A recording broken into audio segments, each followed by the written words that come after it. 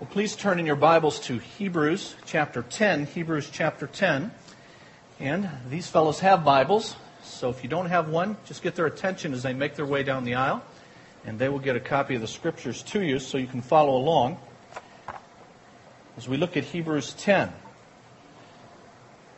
It has been 8 weeks since our last message in this series in the book of Hebrews, and that's because back on December 13th, we had a missionary presentation. We had a couple of Christmas messages, a couple of New Year's messages, and I've been out of the country for the last 2 weeks. So we resume our series in the book of Hebrews, in chapter 10, and in God's good providence, it so happens that the passage that we're going to consider was the favorite passage in the Bible of our brother Dan Elwer, who went to be with the Lord 1 week ago today. The truth of God's Word always requires a response. The Bible contains much truth and teaching, but that truth and teaching is not to be an end in itself. The teaching and the doctrine that are given us in the Bible are for the purpose of responding and obeying. That's why very often in the letters of your New Testament, there are two major sections to each of those books. There's a section that lays out truth, teaching, doctrine. And then it transitions to an application section. Based upon now this teaching, this truth, this doctrine, here is what you should do with what you've now been taught. And so there's an explanation and an application. There's doctrine, and then there's our duty. There's the creed, and then there is our conduct. There are the precepts of the truth of Scripture, and then there is the practice that we're to engage in. There are the facts, and there are the functions. I've got a million of these. I could go on. It's instruction and exhortation, explanation, and then applying it to our lives. You see, the Bible is not seeking to produce simply Bible trivia buffs. A bunch of Bible answer men and women who know the answer to all of the trivia of the Bible, but perhaps never put much of it into practice. The truth is, I'd rather have someone who knows less but obeys what he knows than someone who accumulates knowledge but fails to put it into practice. And so I ask you, have you come on this Lord's Day with the thought in mind that we just prayed through song? Speak, O Lord. And as you speak, your servant seeks to obey and to put it into practice. Or have we, many of us, as we so often do, come to just get another bit and snatch of information without ever thinking about how it might apply to my obedience? Many of you have heard me say over the years that most Christians are educated well beyond the level of their obedience. We tend to know much more than we're willing to put into practice. And how many times do we come to church, listen, and leave, but nothing changes? And you see, friends, that is dangerous because obeying what God tells us is not optional. Notice the wording in your outline that's inserted in your program. I say there, we must remember what Christ has done, and we must respond. Notice it's imperative. We must do these things. We cannot say to God, I've heard what you've said, let me think about that, I'll get back to you. Today's passage marks a turning point in the book of Hebrews. A turning point to the application of all the truth, all of the doctrine, all of the teaching that has gone on for 10.5 chapters. The final 3.5 chapters are going to focus on putting into practice what has been taught in those 10.5 chapters regarding the work of our high priest, the Lord Jesus Christ. And you see this in the very first word, this transition. You see it in the first word of verse 19 of chapter 10. It's the word, therefore. And I want you to notice, then, it's saying, therefore, based upon all of this, here's what you do. But I want you to notice how that transition is made. Notice the last two verses of the entire doctrinal section, verses 17 and 18 of chapter 10. Their sins and lawless acts, God says, I will remember no more. And where these have been forgiven, there is no longer any sacrifice for sin. Therefore, that last phrase is actually the summary of everything that has happened in the 10 chapters that precede. There is no longer any sacrifice for sin. The one sacrifice for sin that is needed for all time and for all people has been given in our high priest, Jesus Christ. Therefore, here's what you do in response to that. Our high priest, Jesus, has rested from his work of providing payment for our sin. That work is finished. It's complete. It's perfect. It's done. And any attempt to add to it is a matter of unbelief, and it's an affront to Jesus Christ and what He has accomplished. And that's why we say we can have a relationship with God not by what we do, but by faith alone, by believing in who Jesus is and what Jesus did alone. The purpose of Jesus coming was to do this work on the cross, and that work on the cross is done. But hear this. He continues His work in us. And we have a responsible participation in that work. And so you have these last 3.5 chapters based on what He's done. Now you respond this way. The purpose of Jesus coming and what He did on earth is that we could have a relationship with God. So that those of us, that included all of us at one time, who were outside of His presence because of sin, could be invited into relationship with Him. Because our sin, all of it, every last sin we could ever commit or conceive of committing, all of it, past, present, and future, has been covered by the sacrifice of our great high priest and forgiven by our merciful God.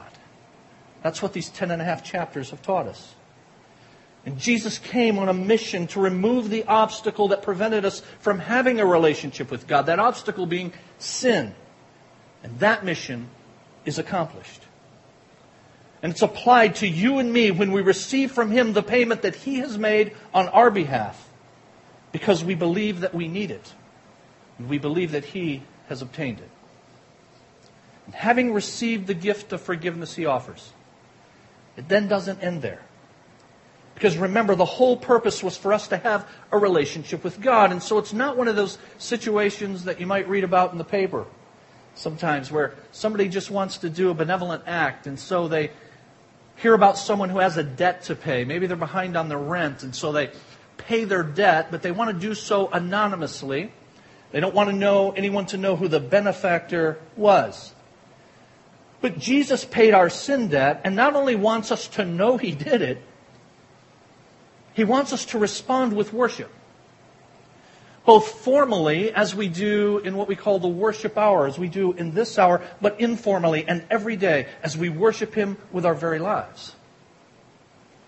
And so the central command of the entire book of Hebrews is in verse 22 of this chapter. Draw near to God. For that reason, I titled this entire series on Hebrews by that command of God. It's about drawing near to God. That was all about what Jesus was accomplishing for us and now commands us to do. From chapter 1 and verse 1 to chapter 10 and verse 18, we're given who Jesus is and what Jesus did, and now based on that, a response is called for. And as we're going to see, it's a response that really involves all that it means to be a Christian. It's a call to salvation for those who've never trusted in Jesus. It's a call to recommitment for those of us who have. And it's all squarely based on doctrine, on truth, for 10.5 chapters. I just want to mention as an important aside that puts the lie to one of the chief features of many of today's churches. Because many of our churches today, in an effort, and a noble effort, to reach non-Christians, have decided to downplay doctrine and teaching and truth. And so they ask people to respond to Christ, but they haven't adequately presented Christ. Hear this, friends. In order for folks to make an informed choice, to receive Jesus Christ and to follow Him as Lord, that's a life-changing, life-altering choice. In order to make that choice, they have to have adequate information. And the Bible throughout takes the time to present that information. And if we preach the Bible, then we'll present that truth consistently. And then we will call for a response that will be based squarely on the foundation of who Jesus is and what Jesus did. And now we call for a response. Without that, ask yourself, what is it that we're asking people to respond to then? Hey, do you want to be part of our cool group? You like our band, don't you?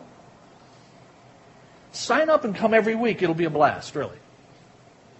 Now, I'm in favor of having a blast. But our appeal to people to respond to Christ has to be based on more than that. I think you would agree. It's got to be based on the truth, the doctrine of who He is and what He did.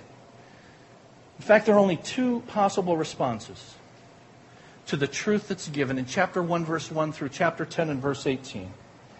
There is the positive response that we're called to and we will see today, or there's the negative response that begins in verse 26. And there a warning is given about failing to respond rightly to all that Christ offers. And so today, we need to see from Hebrews 10, verses 19 to 25, what I have in the outline that you should have in your hand, that Jesus has made the way for our relationship with God.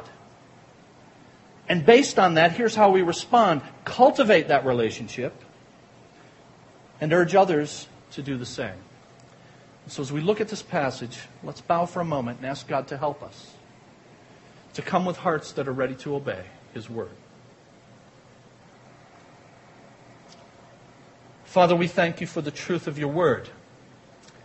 We thank You for the work that You've done over centuries to give us this infallible, inspired, inerrant Word from You, the God of the universe.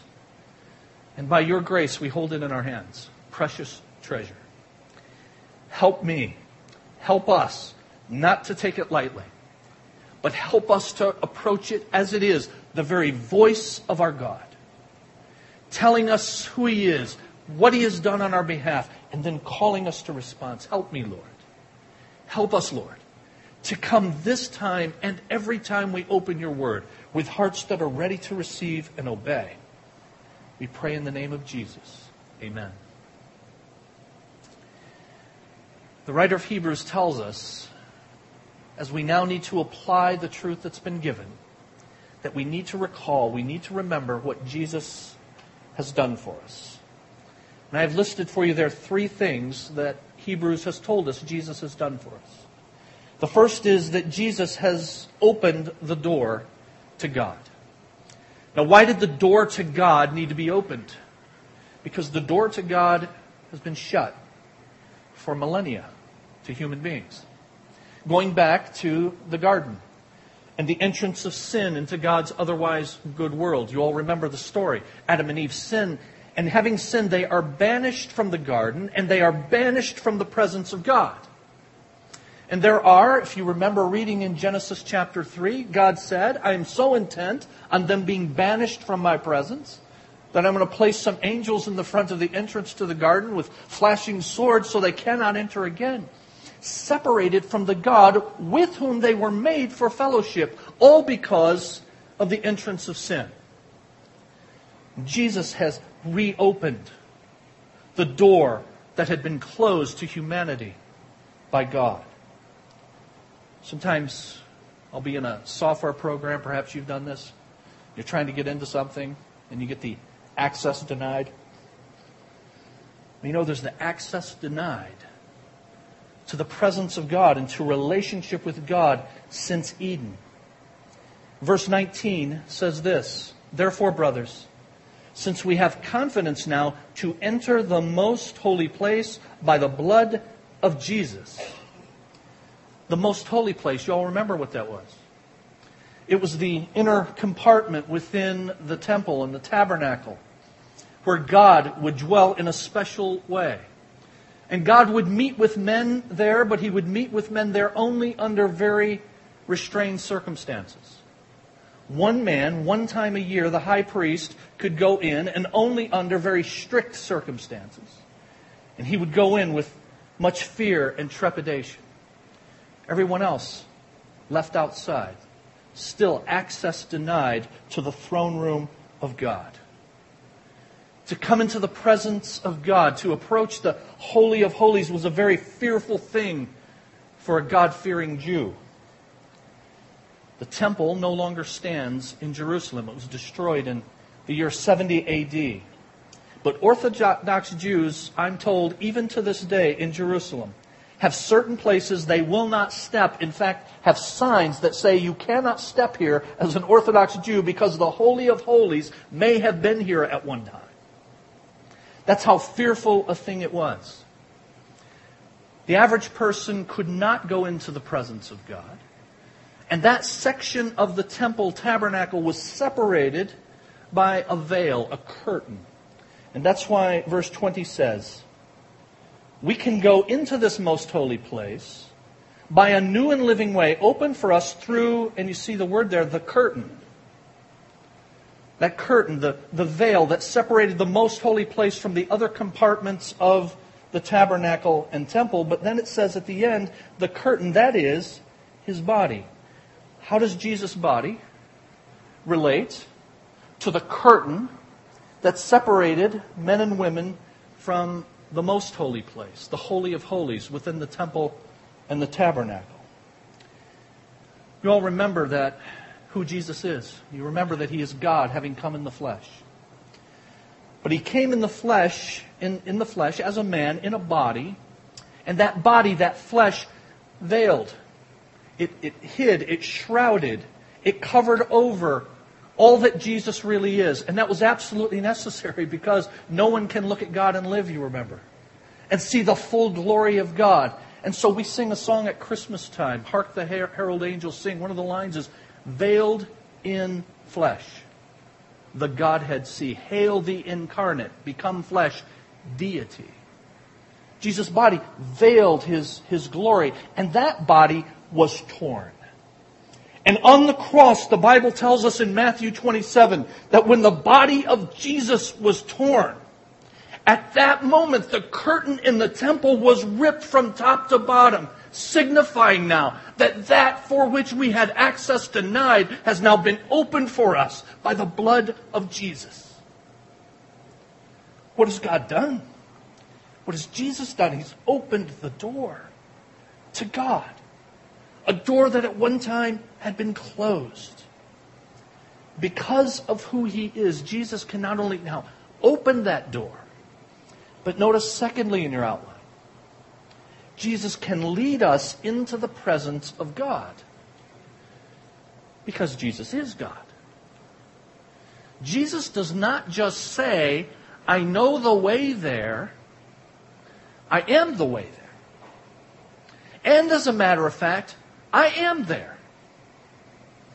And I can lead you there. So, a man can direct one who asks for directions to the White House and say, it's at 1600 Pennsylvania Avenue.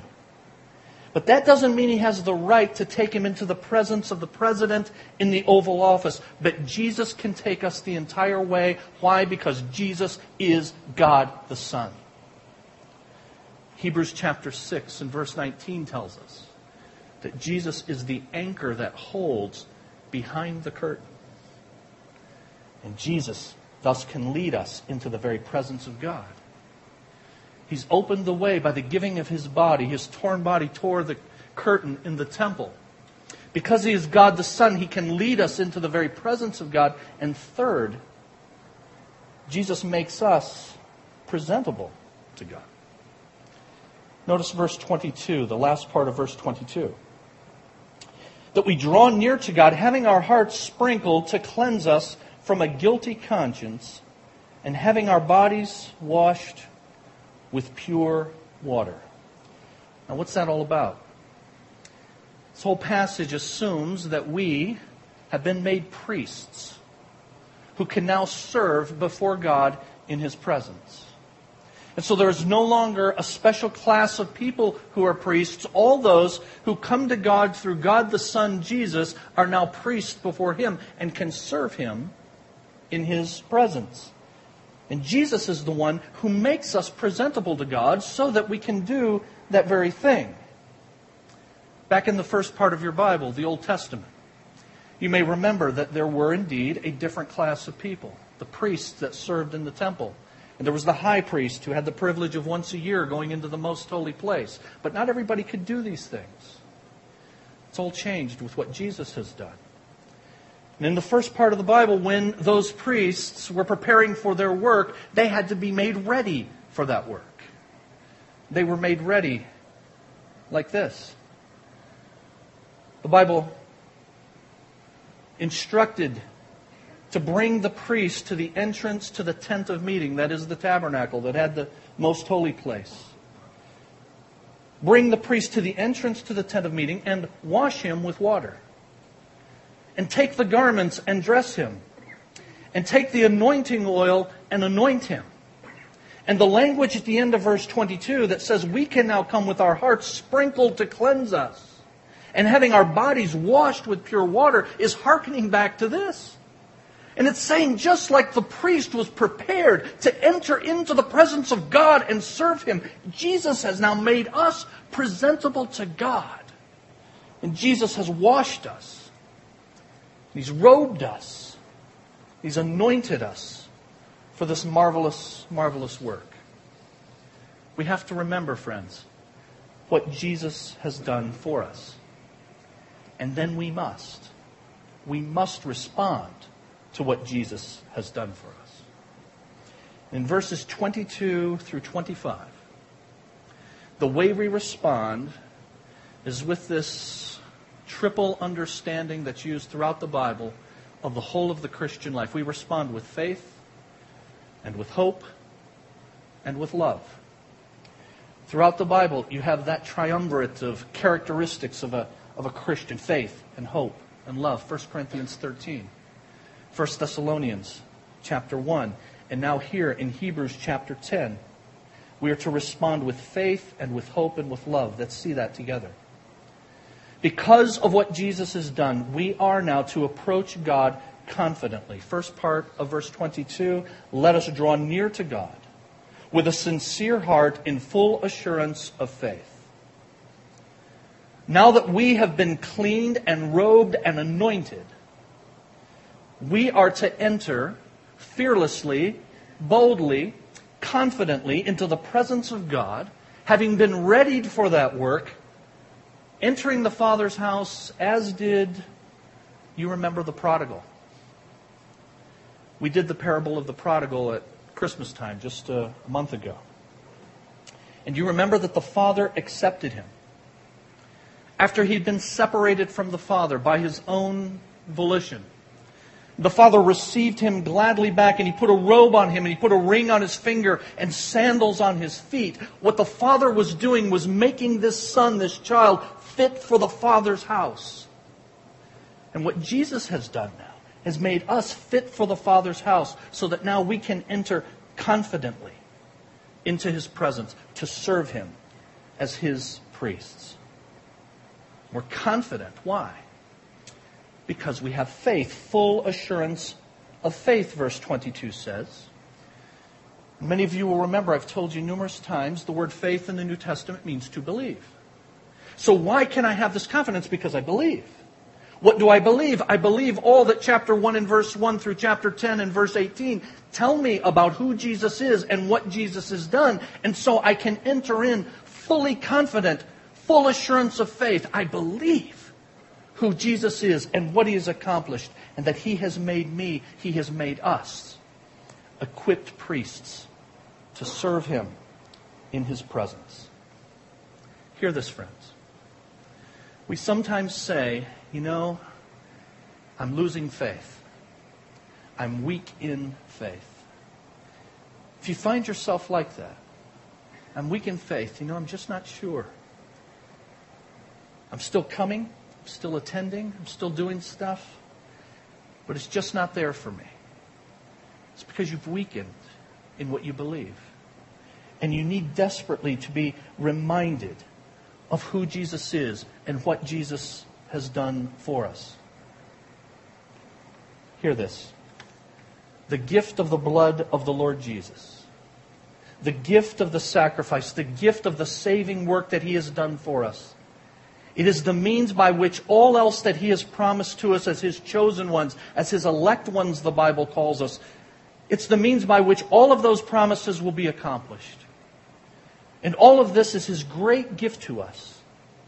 And it's an expression of the measure of the longing of God in heaven for you to spend time in His presence, for you and me to spend time in His presence. And I want you to just take a moment to reflect on that. To perhaps strengthen those who are weak in their belief, to be reminded of the lengths to which the God of heaven has gone, to bid us to have time and relationship with Him. What Christ did is the measure of God's love for you and for me. And so stick your name in there. What Jesus did is the measure of God's love, and I can just go around the room and say, put your name there. Now consider how awesome and magnificent that is, friends. And so verse 19 says to us, brothers, since we have confidence to enter the most holy place by the blood of Jesus, the measure of the boldness we're to have is the extent to which God has gone to make this relationship possible. It's nothing less than the blood of Jesus. The measure of the boldness, the confidence that we're to have is the blood. If our Lord Jesus Christ has shed His blood, hear this, has died violently, and He has, and He's done that for you and me, and He did. That's the measure of the acceptance that we have. For the eternal, infinite Son of God has offered a sacrifice for us that has infinite value. And so the door is thrown open. And we may be just as bold as the power of the blood of Christ, which is infinite. And so we come with full assurance of faith. And the question for you, dear friend, if you're wavering in your belief and your walk with the Lord, is do you believe that? And by God's grace, you are here to be reminded of the great lengths to which God has gone so that you can approach Him confidently. Here's the second response we're to have in your outline. We're to believe God continually. Now, I called it continual belief. We place our initial faith and trust in the Lord Jesus Christ when we come to Him, but then that is to continue on as a pattern of life until He returns or takes us home. And it's continual belief because we have hope, verse 23 tells us. Let us draw near to God with a sincere heart and full assurance of faith, having our hearts sprinkled to cleanse us from a guilty conscience, having our bodies washed with pure water. And then verse 23, let us hold unswervingly to the hope we profess. For He who promised is faithful. It's continual belief, which is the same thing in the New Testament as hope. Continuing belief, continuing to grasp what we have first obtained in knowing who Jesus is and what He has done for us. Hope in your New Testament is not a wish. It's not, I hope something happens. I hope that turns out. But rather it's a confident expectation that God will fulfill His purposes. So how do we respond to who Jesus is and what He's done? We respond with hope. We believe Him continually. Think about somebody who does not know Jesus Christ in this world. In this chaotic world. In this world that seems absolutely to be out of control. How do you fit it together at all? And an honest secularist, that is somebody who denies God, somebody who denies that there is a sovereign God who is lovingly in control of the world, an honest secularist would admit that he doesn't have any hope. One such honest secularist was a man named Bertrand Russell. Some of you may know that name. He's an infamous philosopher. He wrote an infamous booklet in 1950 titled Why I Am Not a Christian. And Bertrand Russell said this: "The labors of the ages, all the devotion, all the inspiration, all the noonday brightness of human genius are destined to extinction in the vast death of the solar system. And the whole temple of man's achievement must inevitably be buried beneath the debris of a universe in ruins." There's a pick-me-up for you. Only within the scaffolding of this truth, of these truths, only on the firm foundation of unyielding despair can the soul's habitation be safely built. What hopelessness. And what hope you have in Jesus. What confident expectation you are to have and I am to have in Jesus. Because He has proven over and over to us who He is and what He has done, and that He can be fully, fully trusted. That is why Christians throughout the centuries have displayed amazing courage in the face of impossible circumstances. One such Christian was a man named Chrysostom in the 3rd century. Chrysostom was brought before the Roman emperor, and the emperor threatened him with banishment if he remained a Christian. And this is what Chrysostom said in this conversation with the emperor: "You cannot banish me, for this world is my Father's house." "But I will slay you," the emperor said. "No, you cannot, for my life is hid with Christ in God." "But I'll take away your treasures," the emperor said. "But you cannot, for my treasure is in heaven, and my heart is there." "But I will drive you away from man. You'll have no friend left." "No, you cannot, for I have a friend in heaven from which you can never separate me. I defy you, for there is nothing that you can do to hurt me."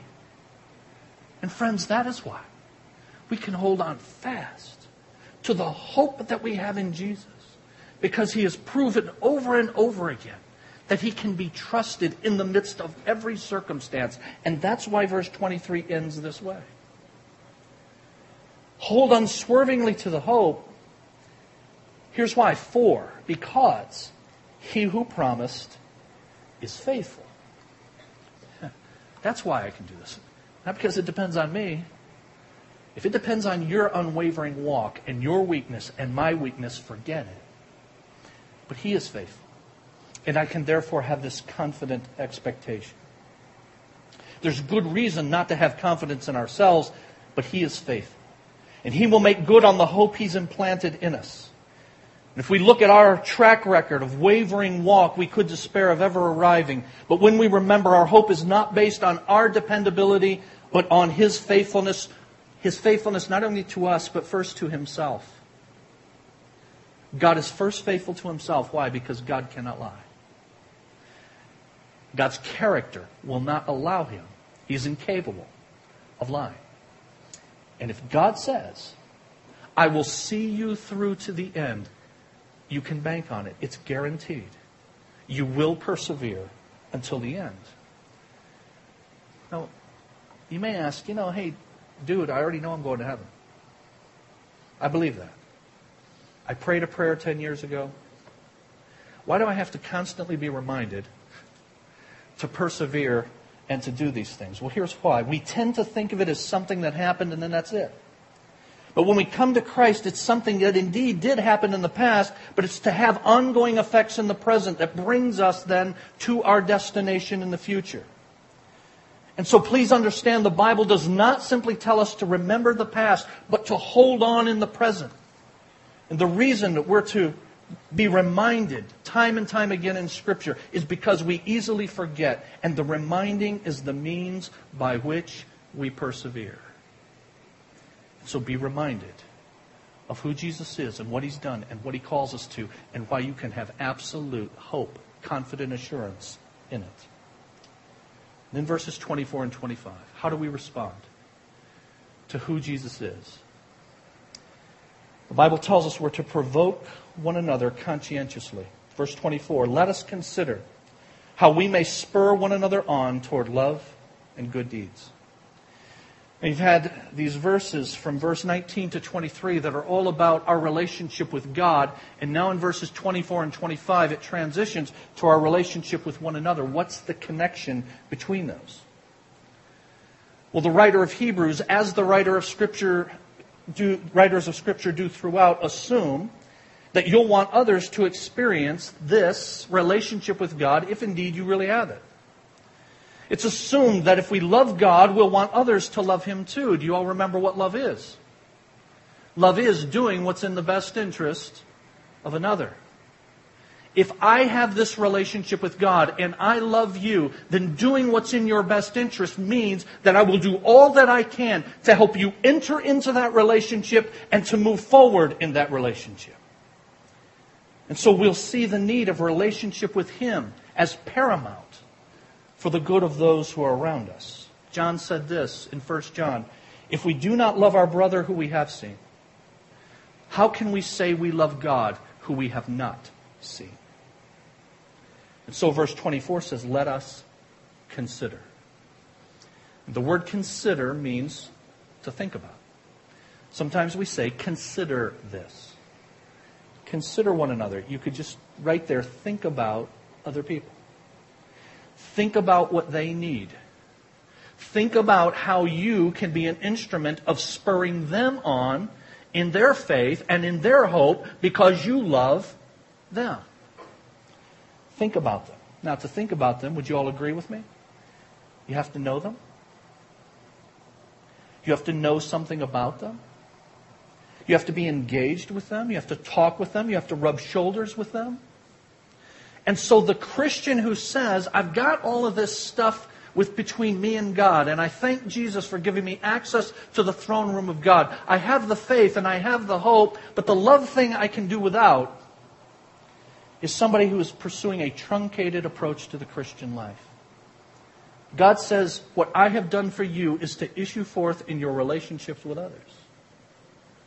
And so some of you here need to change. Remember at the beginning, I said we come to obey. And some of us here need to say, I'm no longer going to take the Lone Ranger Christian approach. I'm going to avail myself of the relationships that God has placed in my path in order to be an instrument of encouragement to them. This was Dan Elward's favorite passage. I thank God for that man as we did yesterday in the memorial service. And I thank God that he chose a passage like this as his favorite passage, and he lived it. The man lived it. We said in the memorial service last night that he would tell his girls on Saturday nights, let's think about now somebody that we can encourage tomorrow when we go to church. Let's think about somebody that we're going to approach and find out what they need and how we can supply that need for them, to be an encouragement to them. Last night during the reception at the memorial service, I don't think he would mind me saying this. I was talking to Brother Ed Badillo. Many of you know that Brother Ed has gone through a lot of sickness and difficulty himself. And I was somewhat surprised to see him there for as long as he was there, because normally he can't be out that much. And I said, thanks for coming. He said, I absolutely would not have missed it. I said, did you know Dan fairly well? He said, Dan called me all the time. And Dan gave me encouragement and instruction all the time. I had no idea until last night that was another one of the recipients of the grace of God through our brother Dan. We're to provoke one another conscientiously, and that means we have to meet together consistently. Verse 25, let us not give up meeting together, as some are in the habit of doing, but let us encourage one another. When a person forsakes the meeting of the saints at regular times and says, I don't need that anymore, it's a sign of declining faith. Generally, declining faith and decaying hope and dwindling love. You see, notice, it's all of these things that Jesus has done, the faith and the hope that He's provided, that's to issue forth in the love that manifests itself in the relationships between God's people in His assembly. It goes in that order, faith and hope and then love. But last in, last out. The truth is, when someone stops being with God's people, the faith and the hope have already gone. The last thing to go is their attending church. And friends, if you find yourself saying, I can take it or leave it, it's a warning. Your faith is weak, if not gone. Your hope is weak, if not gone. But God brought you here today to rekindle that in you. It means that although you may still be attending, you're obviously here, then it may well be that the foundation is already eroded, that it's just a matter of time. So be warned, lovingly. And then lastly, verse 25. We're to encourage one another urgently.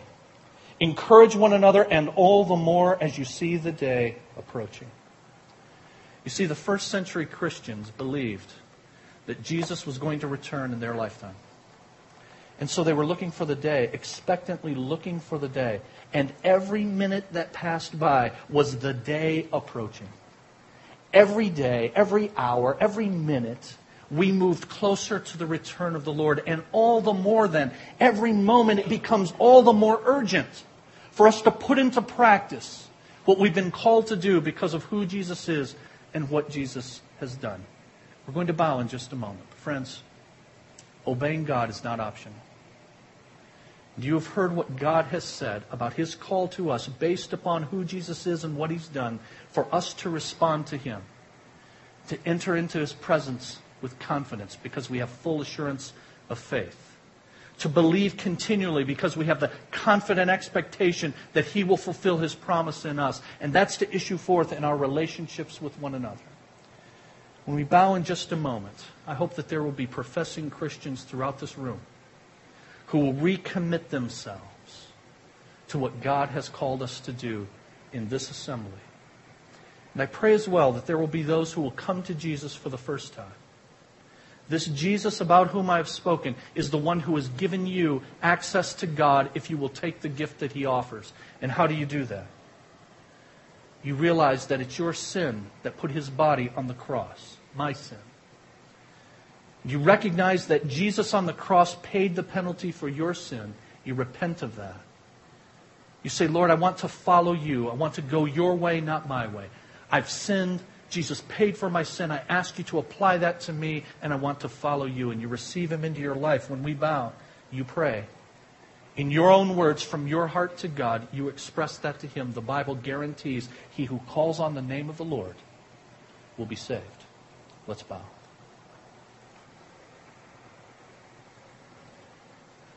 Father, thank You for these precious words in Your Word. And thank You, Lord, for this reminder, which is the means that You use to cause us to persevere, so that we do not wander from the faith and the hope and the love to which You have called us. We thank You for the basis of that faith and that hope. It is none other than the Lord Jesus Christ. Lord God, thank You for the fact that we can, if we will so choose, go through every day confident that we are in Your hand because of what we see in Jesus. And that everything that happens in our circumstances is for Your glory. And that You are using us in ways, even in ways we cannot see, that will have eternal and abiding consequences. Thank You for that belief, that hope that is based on the person and work of the Lord Jesus. And help us, if we do believe, and if we do have this confident expectation, help us to have that issue forth in our love for one another. May Community Baptist Church be a place where it may truly be said that we know that they are His disciples because they love one another. May it be evident. May we follow in the example of our dear brother Dan in seeking to encourage others and put them before ourselves because we love as You loved us. And I pray that there may be people here right now who are receiving Jesus Christ as Savior for the first time. That they are saying, yes, I need the salvation, the rescue, the deliverance, the forgiveness that He offers by having offered Himself on the cross for me. And I pray that You're drawing them to Yourself by Your Spirit right now for Your glory. We pray in the name of Jesus. Amen.